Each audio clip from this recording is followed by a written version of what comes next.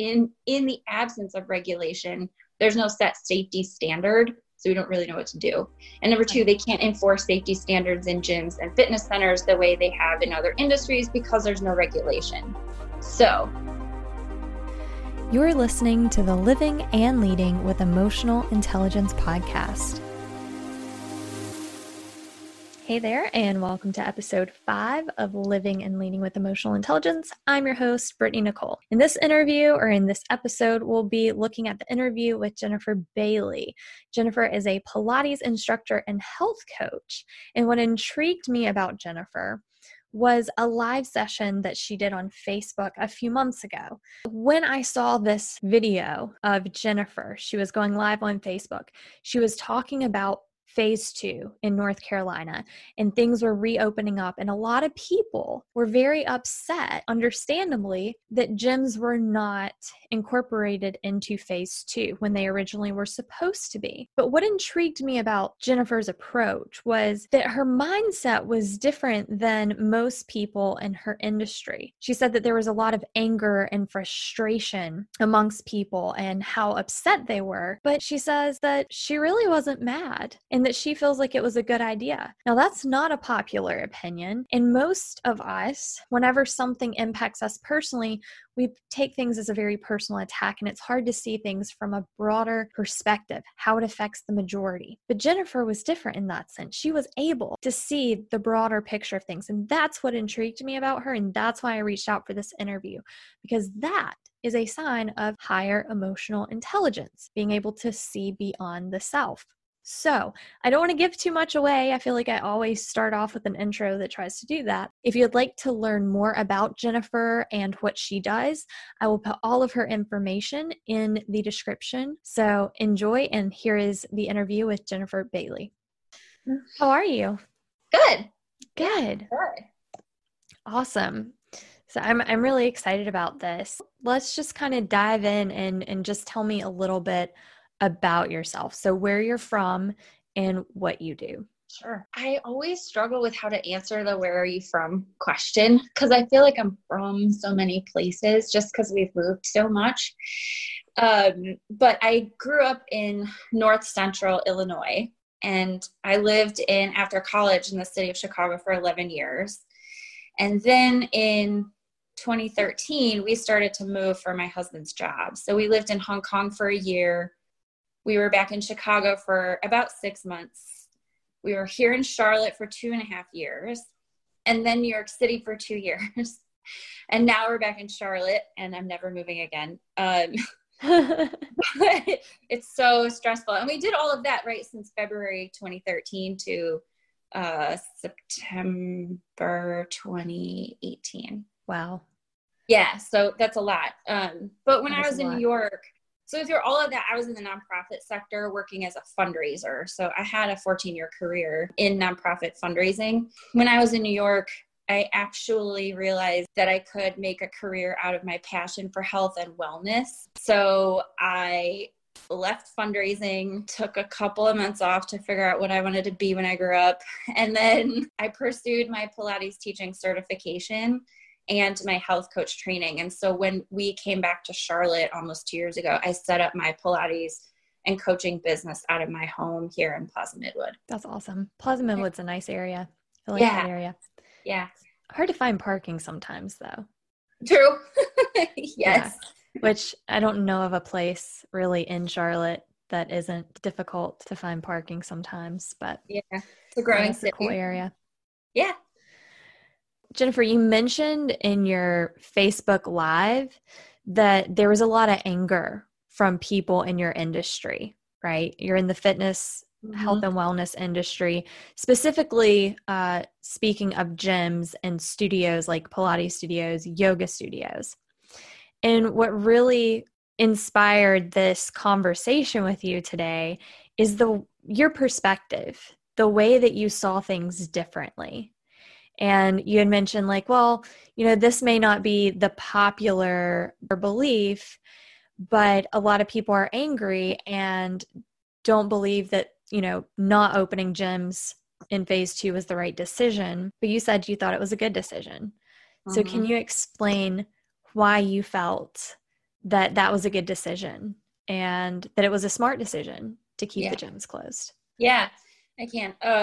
There's several parts to this, so stop me if I'm getting long-winded here. I will start by saying that as a Pilates teacher, you know, I didn't love it, but like you said, I did think it was a smart decision based on the information at hand. I'll start by saying, like, I'm not a doctor or a nurse or a scientist or like a government official. I don't have to be like working around the clock to figure out what the best courses of action are with this, right? But I do have a responsibility to my clients to stay on top of the information that we do have, because many of my clients are in those defined high-risk categories for complications from COVID-19. And what I've seen from credible sources, health experts, universities, investigative reporting, based on what we know about COVID-19, it's not a good idea to be inside with a group of people working out together at this time, right? So There's still a lot we don't know. We're only roughly 3 months into a pandemic that is predicted to be anywhere between like 12 and 24 months. Wow. Right. So we're we're early here. But here's what we do know. The main mode of transmission is through close and prolonged contact with another person, where you're breathing or talking within 6 feet of each other without a face covering. There have been 1 or 2 studies that have suggested that when runners are respirating heavily, droplets of their breath, which might carry virus particles, can project sometimes up to 20 feet. And we also know that although not primary and not entirely all that risky, there is secondary mode of transmission with high touch surfaces where, like, if you have the virus, you cough in your hand, you touch a doorknob, the next person touches the doorknob, they touch their mouth, right? Right. Okay, so apply that to a gym, and then I'll also talk about a Pilates studio because they're similar, but they're also a little different. Just think about like your gym, right? And then think about the cardio room. How close are those treadmills to each other? There's just enough room to step in between them on all sides so you can get on and off the machine safely, but it's not like you have, 20 feet of space between each, because the room is designed to maximize revenue. Right. You have to touch the buttons. You're sweating, you're breathing heavily, you're shedding skin and hair, and the machine is covered with all of you. And right? There's that. And like gyms are inherently dirty and gross places. Gym owners, studio owners might take offense to that because, we want to think that we're all very clean and we pay attention to these things. And it's not that we're not cleaning, it's just the nature of the space. It just is, right? How close are you to the person next to you, the person in front of you, the person behind you? Is it 6 feet away? Is 6 feet enough? Are you 20 feet away from the nearest person? Was that machine fully sanitized before you got there? Did you sanitize every part of it when you were done? Like, how many times have you gone to the gym and you've like used hand weights, barbells, the treadmill, and you just hopped off without cleaning it? And even if you clean it, look at the grooves, especially in dumbbells and things like that, how it has like all the grooves in it for grip so it doesn't slip. Mm-hmm.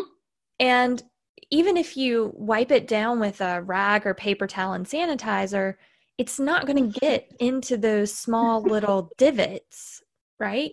Yeah. You would have to dump it in chlorine and soak it and leave it there for a while for it to really penetrate all of those areas. Right. And some have foam grips too, Right. Yeah. So exactly. So now, I don't know if you're familiar with a Pilates studio, but we have machines called reformers they can be about 8 feet long and about 3 feet wide. We'll have them set up in a room, and they're usually a few feet apart, maybe 2 to 4 feet apart. So we can utilize space in between them for the workout, but it's also to maximize revenue, right? And while Pilates isn't necessarily cardio in terms of like how heavily you're breathing all the time, it could be, depending on the teacher, the class, the ability level of the client or the student, and depending on how I as a teacher, here's how I thought about this. I ask my students and my clients to breathe big, like deeply, forcefully, to take up space with their breath. And really, like, one of the things I'm telling them constantly is like, blow out your birthday candles, right? Because that engages specific muscles for that particular exercise, right? So much of Pilates is centered around the breath and breathing efficiently to help stabilize the body, facilitate effective movement, to help boost your immunity and your mood. And never mind all of that, there are also like hand straps and foot straps. So we've got our feet in these cloth straps. We have our hands in these cloth straps. They can't be just wiped down. This entire machine has to be disinfected.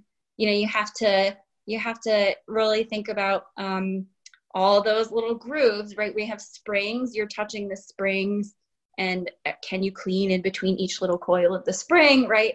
All of that stuff. Then consider that North Carolina as a state, so far, although I saw Raleigh will starting tomorrow, has not required face masks, right? So we've only encouraged their use in public settings, especially when social distancing is not possible. So, and we know from limited research that we do have in these first few months of this pandemic that, like, if you and I were physically together and one of us was infected but we both had on face masks, the chances of us sharing this virus would be reduced to somewhere between 5 and 20%. And that's huge, right? But it's not required by the state. And just like a little aside, there is also like conflicting recommendations here. So the CDC, when you look at CDC website, it's suggesting that even if you're in a gym, you should be covering your face.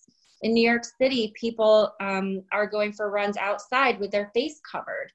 The World Health Organization is saying you should not exercise with a face covering. Who are we supposed to listen to? And then the last thing that I was really struck by, and I think this is really important here, is that gyms and fitness studios are not regulated by the state of North Carolina, right? So think about it this way. When you go into your hair salon, right, they have their state certifications and licenses up on the wall. And that means the state regulates their practices. And one of those practices is cleanliness. And that is for your protection as the consumer. The state's able to guarantee a baseline level of safety for you within that industry. It's there for nail salons, estheticians, restaurants, bars. It's not there for gyms. Like, the only interaction that we have with the government is the state government is we pay taxes. So I think there's like two things going on. Number one, the state doesn't have a financial interest in reopening gyms and fitness centers because they're not regulated. And you could view this cynically as in like, well, the state only cares about places where they're making money via regulation requirements. Or you could view it as like in the absence of regulation, there's no set safety standard. So we don't really know what to do. And number two, they can't enforce safety standards in gyms and fitness centers the way they have in other industries because there's no regulation. So all of this is why I wasn't mad about it. Was I bummed? Yeah, I was bummed, but I wasn't mad about it. I mean, I think if you are looking for good intentions, this decision seemed to be based on the science that we currently have about how it spreads and making a choice that is hopefully in favor of the greater good, right, of not furthering transmission of something that could be potentially deadly. Yeah. So why do you feel like people were so upset? One, and two, let's reverse this actually. So first off, what were some things that you were hearing from people in your industry, in the health and wellness industry, that weren't able to go back to work, and how they voiced their anger? Yeah. So some of the things I saw, and this was, mostly on social media, but it was a lot of commentary like, this doesn't make any sense. We're trying to keep people healthy, and this is how we do it. And yet you're telling people not to go work out, and I think I get that. I feel that, because that is why I do what I do, because I want to help people find their optimal vision of health. What does that look like? How does having your health enable you to go do the work that you need to do or that you were meant to do, right? People who were gym owners and studio owners were upset because, they're saying like, but this is my livelihood. I need to go back to work. And I get that. And then those of us who were teaching in person, a lot of people were saying, well, but that makes no sense. Like what I do is healthy for people. I'm trying to help people be healthy. And that's what this is about. And really, when you look at underlying health conditions that present as opportunity for complications from COVID-19 infection, it's mostly things that are lifestyle driven, such as type 2 diabetes. And that's just one example, but those are the kinds of things, and I'm not saying all of them are, but many of them are. But those are the kind of things that we are actively working to prevent in our field, right? So we sort of, I can empathize with this feeling of like, wait a minute, but I'm trying to help people get healthy and stay healthy and be able to strengthen their immune system to help with something like this. And you're keeping me from doing that. So that's kind of the stuff that I was seeing online. Yeah. And I'm sure it is frustrating, especially when, like you were saying, it's their livelihood, Yeah. Yes. Whenever you see other people going back to work and things opening up for them, and then you're just waiting anxiously for your industry to open back up. And then it was scheduled to in that same phase, and then it didn't. Right.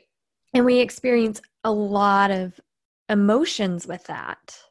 Yes. And I think that is the difference between someone who exhibits emotional intelligence versus someone who allows their emotions to override rational processing and look at the bigger picture, like what you did. Mm-hmm. Right. And that's why I wanted to have this discussion with you, because you're just as affected as anyone else. You have the right to be upset with not going back to work, just as anyone else does. But you're able to look at the bigger picture and say, okay, yes, it affects me, but the world, reality isn't revolving around me. There's a bigger picture to this, and you're able to see that. And, when you were talking about why you felt that it was a good idea for them not to open, you provided all of this data, all of this information. I did not catch your opinion of the matter at all. Aside from the fact that you said that you felt like it was a good idea, you supported that opinion with hard data. And I think that is where we as a society, as a collective whole, fall short.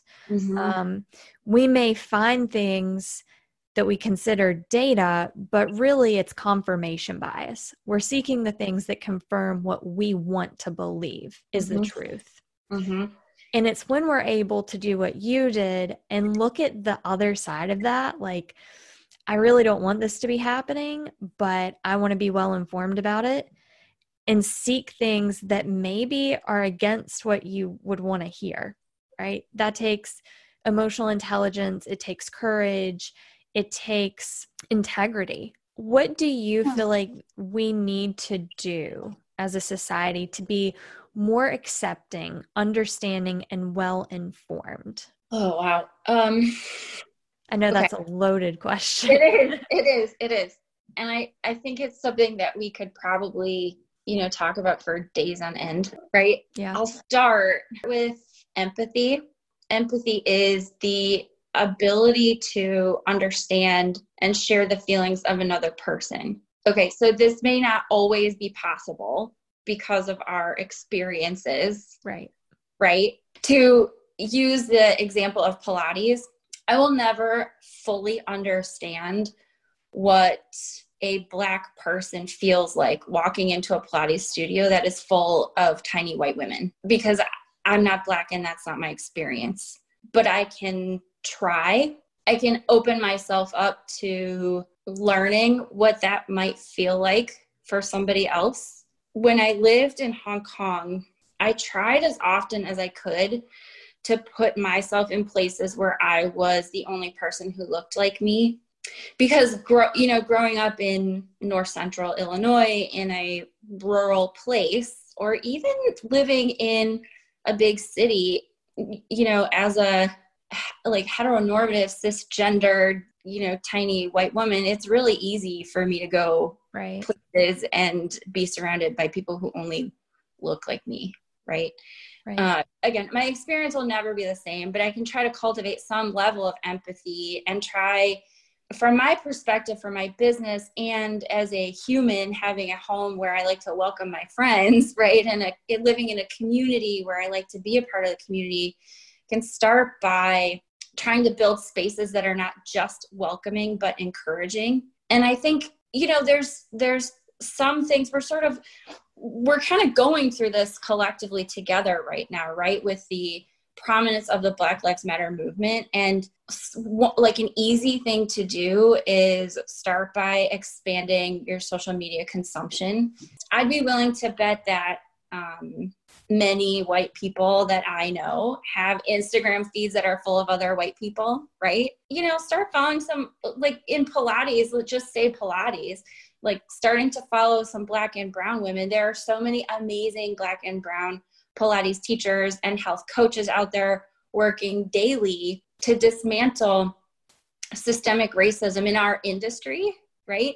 And just by simply following them and hearing what they have to say and just sitting with that and thinking like, wow, that I just can only imagine what that feels like.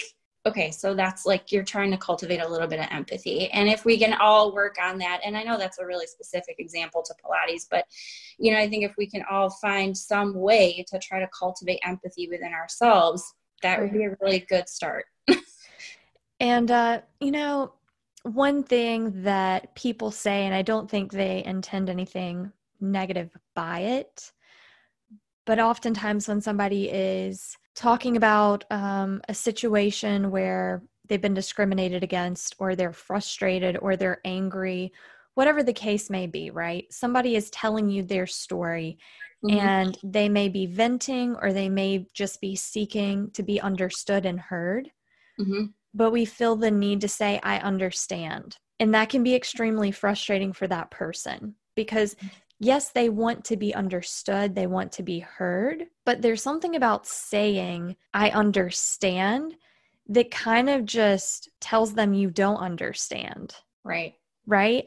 If we truly want to come from a place of understanding, we don't need to use that phrase, I understand. We can say, I know what it's like to be frustrated, and I can't imagine what it is like for you in that situation. Yeah. We can compare our feelings. That's something that we have in common. Fear presents itself the same way in all of us.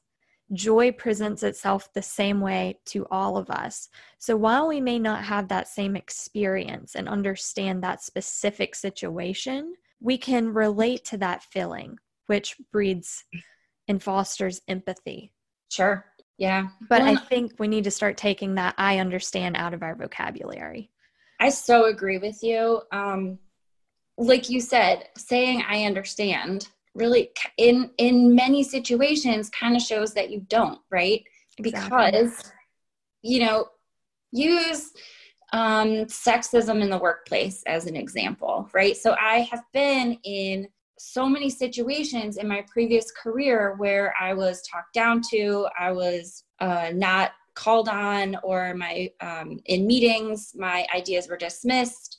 And yet the man next to me, right, would just repeat what I said. And then the leadership was like, oh yeah, that's great. And then afterwards, and I found myself having to find like male colleagues that would be willing to amplify my voice in the meeting. I would say, I need you, when I say this in the meeting, I need you to go, yeah, I want to hear what she has to say. That's right. She's right, or whatever. But there was a time where I went to one of those colleagues and I was like, I am so frustrated. Like I have these ideas, I have these answers. And by the way, it's my job and I keep getting dismissed. And he said, I understand. And I was like, but you don't, you're not me. You don't have my experience. You're not right. Being dismissed. Right. So there's no way that like we're ever going to fully understand another person in many situations, but we can say things like, I hear you. That sucks. how can I help you? Yeah. Right. Or even clarifying what we've heard, because another thing that's really frustrating for people is when you're telling someone something, you want them to understand you, you want them to hear you. And then they say, I understand. And then they repeat something that is completely different than the message you're trying to convey. And it's like, no, that's not what I'm saying. No, I hear what you're saying.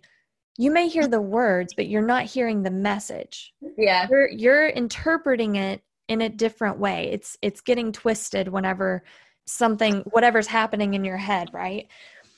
You know, some people don't like it when you parrot back what they say. Different personality types, especially if you're familiar with the DISC assessment, decisive people typically do not like for you to paraphrase what they said. If you're going to repeat what they said, they want it verbatim, right?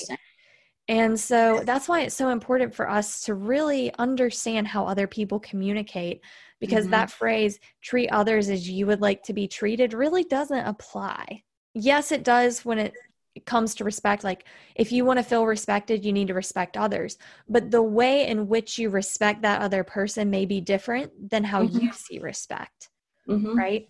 And so we have to start tailoring our message, communication, and how we react to each individual person. And some say, well, that's not my problem if they misinterpret what I say. That's not my problem to, you know, try to communicate in a way. But that's just selfish, because whenever we want to have someone communicate to us, it's just like if someone came to you speaking a language that you didn't understand, and you're like, I don't understand that language.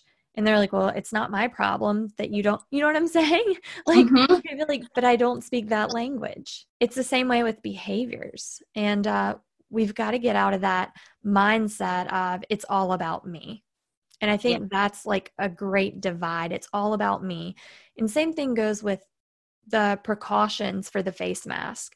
Some people say, well, I believe this coronavirus is a hoax. I believe it's created by X, Y, and Z. And I'm not going to wear a mask. You're not going to tell me what to do. And they use two excuses. One is you're taking away my freedom.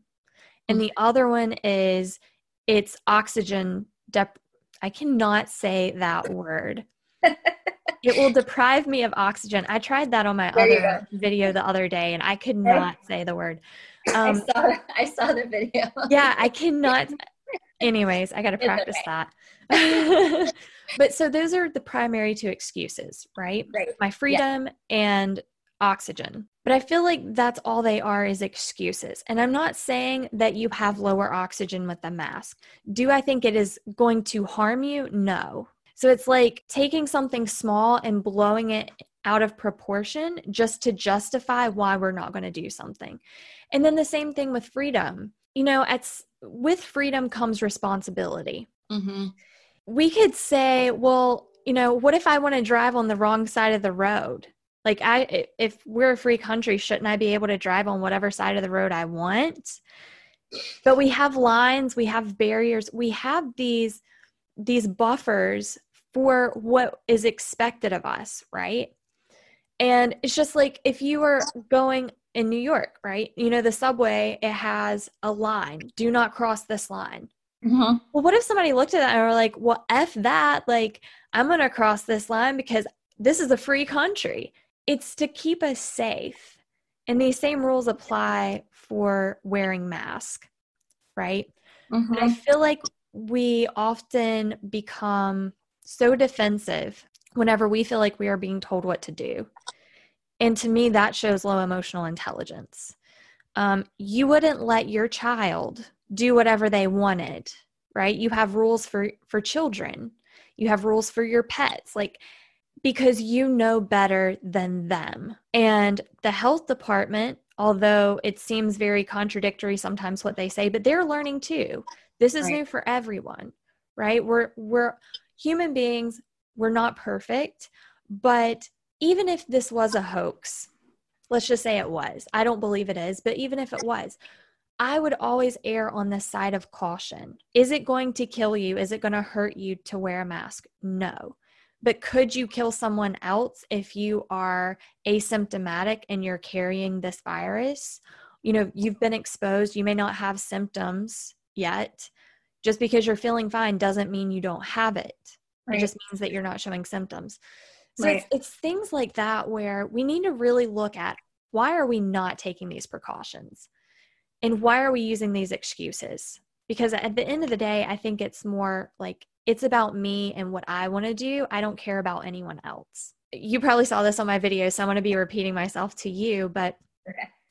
The post where somebody said, they were saying, well, I noticed that you posted all lives matter. And if you really believe that all lives matter, why are you going to walk out of your house without taking the necessary precautions of wearing a mask, right? You can't just say it's about killing people, because you could kill someone with this. Like, let's not look at the percentages. Even if it's a 1% chance of you giving it to someone else. If I were to hand you a candy jar of Skittles that's got 100 pieces in it and say, here's some Skittles. Do you want some? Only one of them is poisonous and is going to kill you. Mm-hmm. How many people would still even take that risk of eating any of those Skittles knowing that one of them was going to kill them? Mm-hmm. But we don't look at things like that in society. We tend not to. And I was struck by your examples of the, why can't I just drive on the other side of the road? Like, well, we have lines and a system set up, and the subway, there's a whole system there for safety, but it's also about what we as a society have agreed to. Like, we have agreed that these are our values. Safety is a value. Health is a value, and we want to preserve that. But I think it goes to a point where it is convenient for everybody. And then it becomes convenient for some. And I think to kind of help us continue to be moving toward a more, I think your words were accepting or informed society, we need to get curious. Mm-hmm. Yes. And right. And yes. Really re-examine the structures and institutions that our society is built upon. Right. So to even take it a step further, like, why are public schools funded through property taxes? Right. Like, of course, that's going to breed racial and economic disparity. Yeah, but that's not like really convenient to worry about for plenty of white people rich enough to live in trendy neighborhoods but send their kids to private school because they deserve a better education. But didn't we agree as a society that education is one of our values, and shouldn't that be equally accessible to everybody? So I think the curiosity and like you were saying, ask yourself why, get real and honest. Like, how come? Why don't you want to send your kid to that public school in your neighborhood? And why aren't you willing to do something about it to change the situation? Why does the idea of any of this make you uncomfortable? Right? Because to your point, like, well, but it's about me and my kid. And I can't put my kid at risk, quote, at risk for the better good of the collective of all the kids, when we have research to show that putting your kid in the public school makes all kids do better and perform better and learn more, right? So it's we need to be able to do all of that, but to do all of that we need information. And there is information.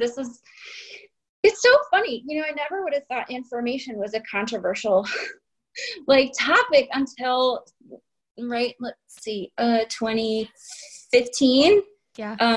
When, this idea of fake news came about. But it's not like, there is fake news, but it's not fake news in the way the president is constantly complaining about. It's more like our social media platforms are susceptible to foreign interference. Our elections are susceptible to foreign interference. Both have been shown to have implications on information that we access and guide us in our decision making, right? So we probably need some kind of regulation on that, but like, people need to read, and they need to read credible sources like books and newspapers, and I totally no, I mean, that is it. You said we have an information overload, and the problem is how do we define what is information. I feel like information is such a loose term.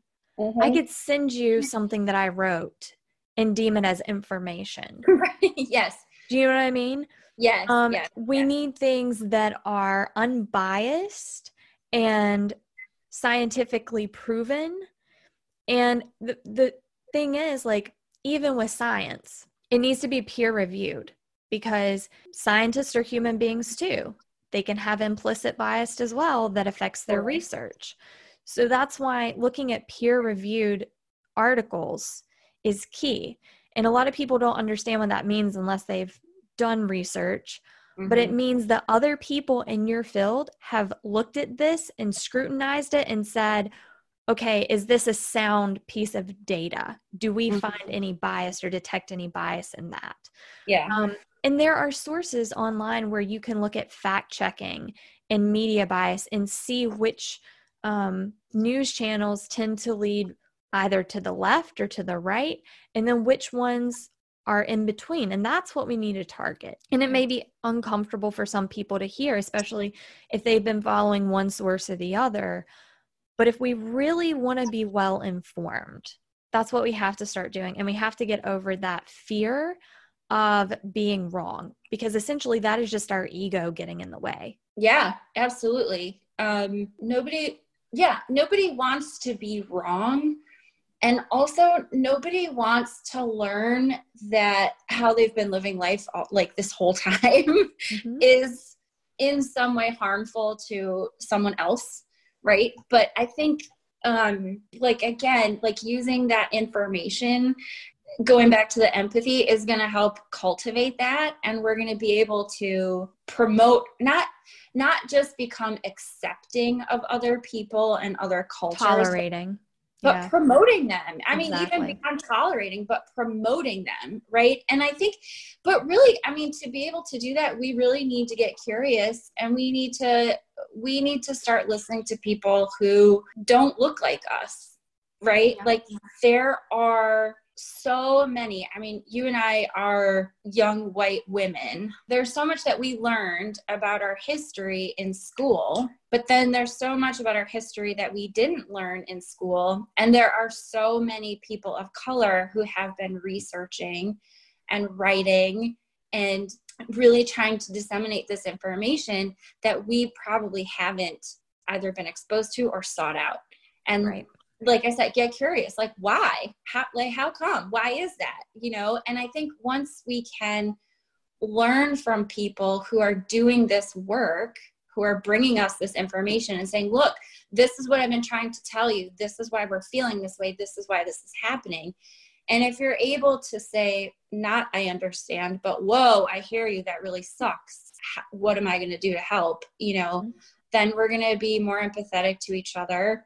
And we're going to be able to promote each other, and, you know, we can live together and appreciate each other for, you know, what it is that we all bring to the table. Right. But it's, you know, it's deep, and not an easy thing. You know, the nobody wants to be wrong. It is a scary thing to be wrong, because then you're not right. And then we feel stupid, because society has taught us if you're not right and you're wrong, then you're dumb, you're stupid, you don't bring anything to the table. And that's just ridiculous. Yeah. You know, we can't know everything, and we have to start expanding our knowledge base. And that's what I love about Daryl Davis. I don't know if you saw that episode with him, but how many people would do what he did? You know, have a negative experience of being stereotyped and attacked just by the color of his skin at 10 years old. And he forms this question at 10, how can you hate me when you don't even know me? And instead of hating a race that didn't understand him, he became curious, just like you were talking about, and wanted to know why. Why do they hate me? And so interviewed all these people. And through the process of just trying to understand them, he was able to influence over 200 KKK members, probably more now, and white supremacists to change their ways. And that's what we have to start doing. People say, well, I don't have time for that. Or they become defensive and say, but they're wrong. That's ridiculous. We can never change anyone. we will never be able to change anyone by telling them that they are wrong, by trying to prove to them that they are wrong. The only way we can do that is if we try to understand where they're coming from and question them about their system of beliefs, but not in a way that is leading them like with questions that we want to hear. Does that make sense? Like, how can you believe this way? That's not the right type of question. But, well, tell me a little bit about your thought process here. What experiences have you had that have made you feel this way? Right. Well, my parents always told me, or, well, this one time. So you're basing an entire population on one experience, because that's what we look for. We seek and you shall find. Yeah. You could have 100 people doing something and only 2 of them are acting inappropriate. And if you believe in that inappropriate behavior is the majority, then you will only use those 2 people's behaviors to justify your system of beliefs for that entire group. Mm-hmm. So we have to start trying to confirm the opposite of what we believe. That is true research. Mm-hmm. In science, you're only proving your point until you have eliminated all of the opposites to that. Yeah. You can only prove something by trying to disprove it, is what I'm saying. Yeah. Yeah. Yeah. Mm-hmm. Yeah. Well, we have a lot of work to do. We do. And where do we start? Where do you start with this? Because, I think it does need to start in our education systems, but who is going to teach the kids? If the teachers are not well informed and they hold their own bias and they're not emotionally intelligent, then how are they going to teach children? And then some people look to religious leaders. They're human beings as well. Mm-hmm. Emotional intelligence isn't about what position you are in. It doesn't matter if you're a CEO, if you're a priest, if you're Mother Teresa, it doesn't matter. Now, I'm not going to say that Mother Teresa didn't have some form of emotional intelligence, but sure, it doesn't discriminate. Right. Yeah. Well, it looks like we just opened a can of worms that we're not going to be able to complete. All right. So we'll meet up again next week and we'll figure out world's problems. We'll do this for the next 100 years. Let someone else pick it up from there. Sure. Yeah. That's awesome. But I really appreciate your viewpoint and how you came to that conclusion that you did, and just your overall thought process on this. I think it's so needed for other people to be able to have an open mind and not let the ego get in the way of why they do and think the way they do. Thanks. I appreciate you appreciating that. So, what are you doing now in terms of, are you still doing Pilates like virtually? Because I do want to put any information that anyone that's interested in Pilates or personal training can find you. So what are you doing at the moment? Yeah, I am currently teaching online. So I use Zoom as my platform. I have a couple of group classes on the schedule, and then I also teach private sessions. Okay. Virtually. And then my health coaching practice has often been, I would say it was about 50-50 in person and also virtual. That hasn't been a really difficult transition to make because I think people are used to consuming that in a virtual way. So right. I'm currently working on creating some programs that can be consumed, virtually, that'll have a live coaching component to it for a set number of weeks of time. That'll be, a really holistic sort of view of the person. So, sleep, lifestyle habits, nutrition. There's an exercise component, Pilates based. I tend to work with, my Pilates clients tend to have injuries or other things, issues in the body that they're dealing with. And one of the reasons I became a Pilates instructor or teacher is because I had chronic back pain for almost 12 years. knowing that and being able to relate to people on that, I tend to get people with back pain.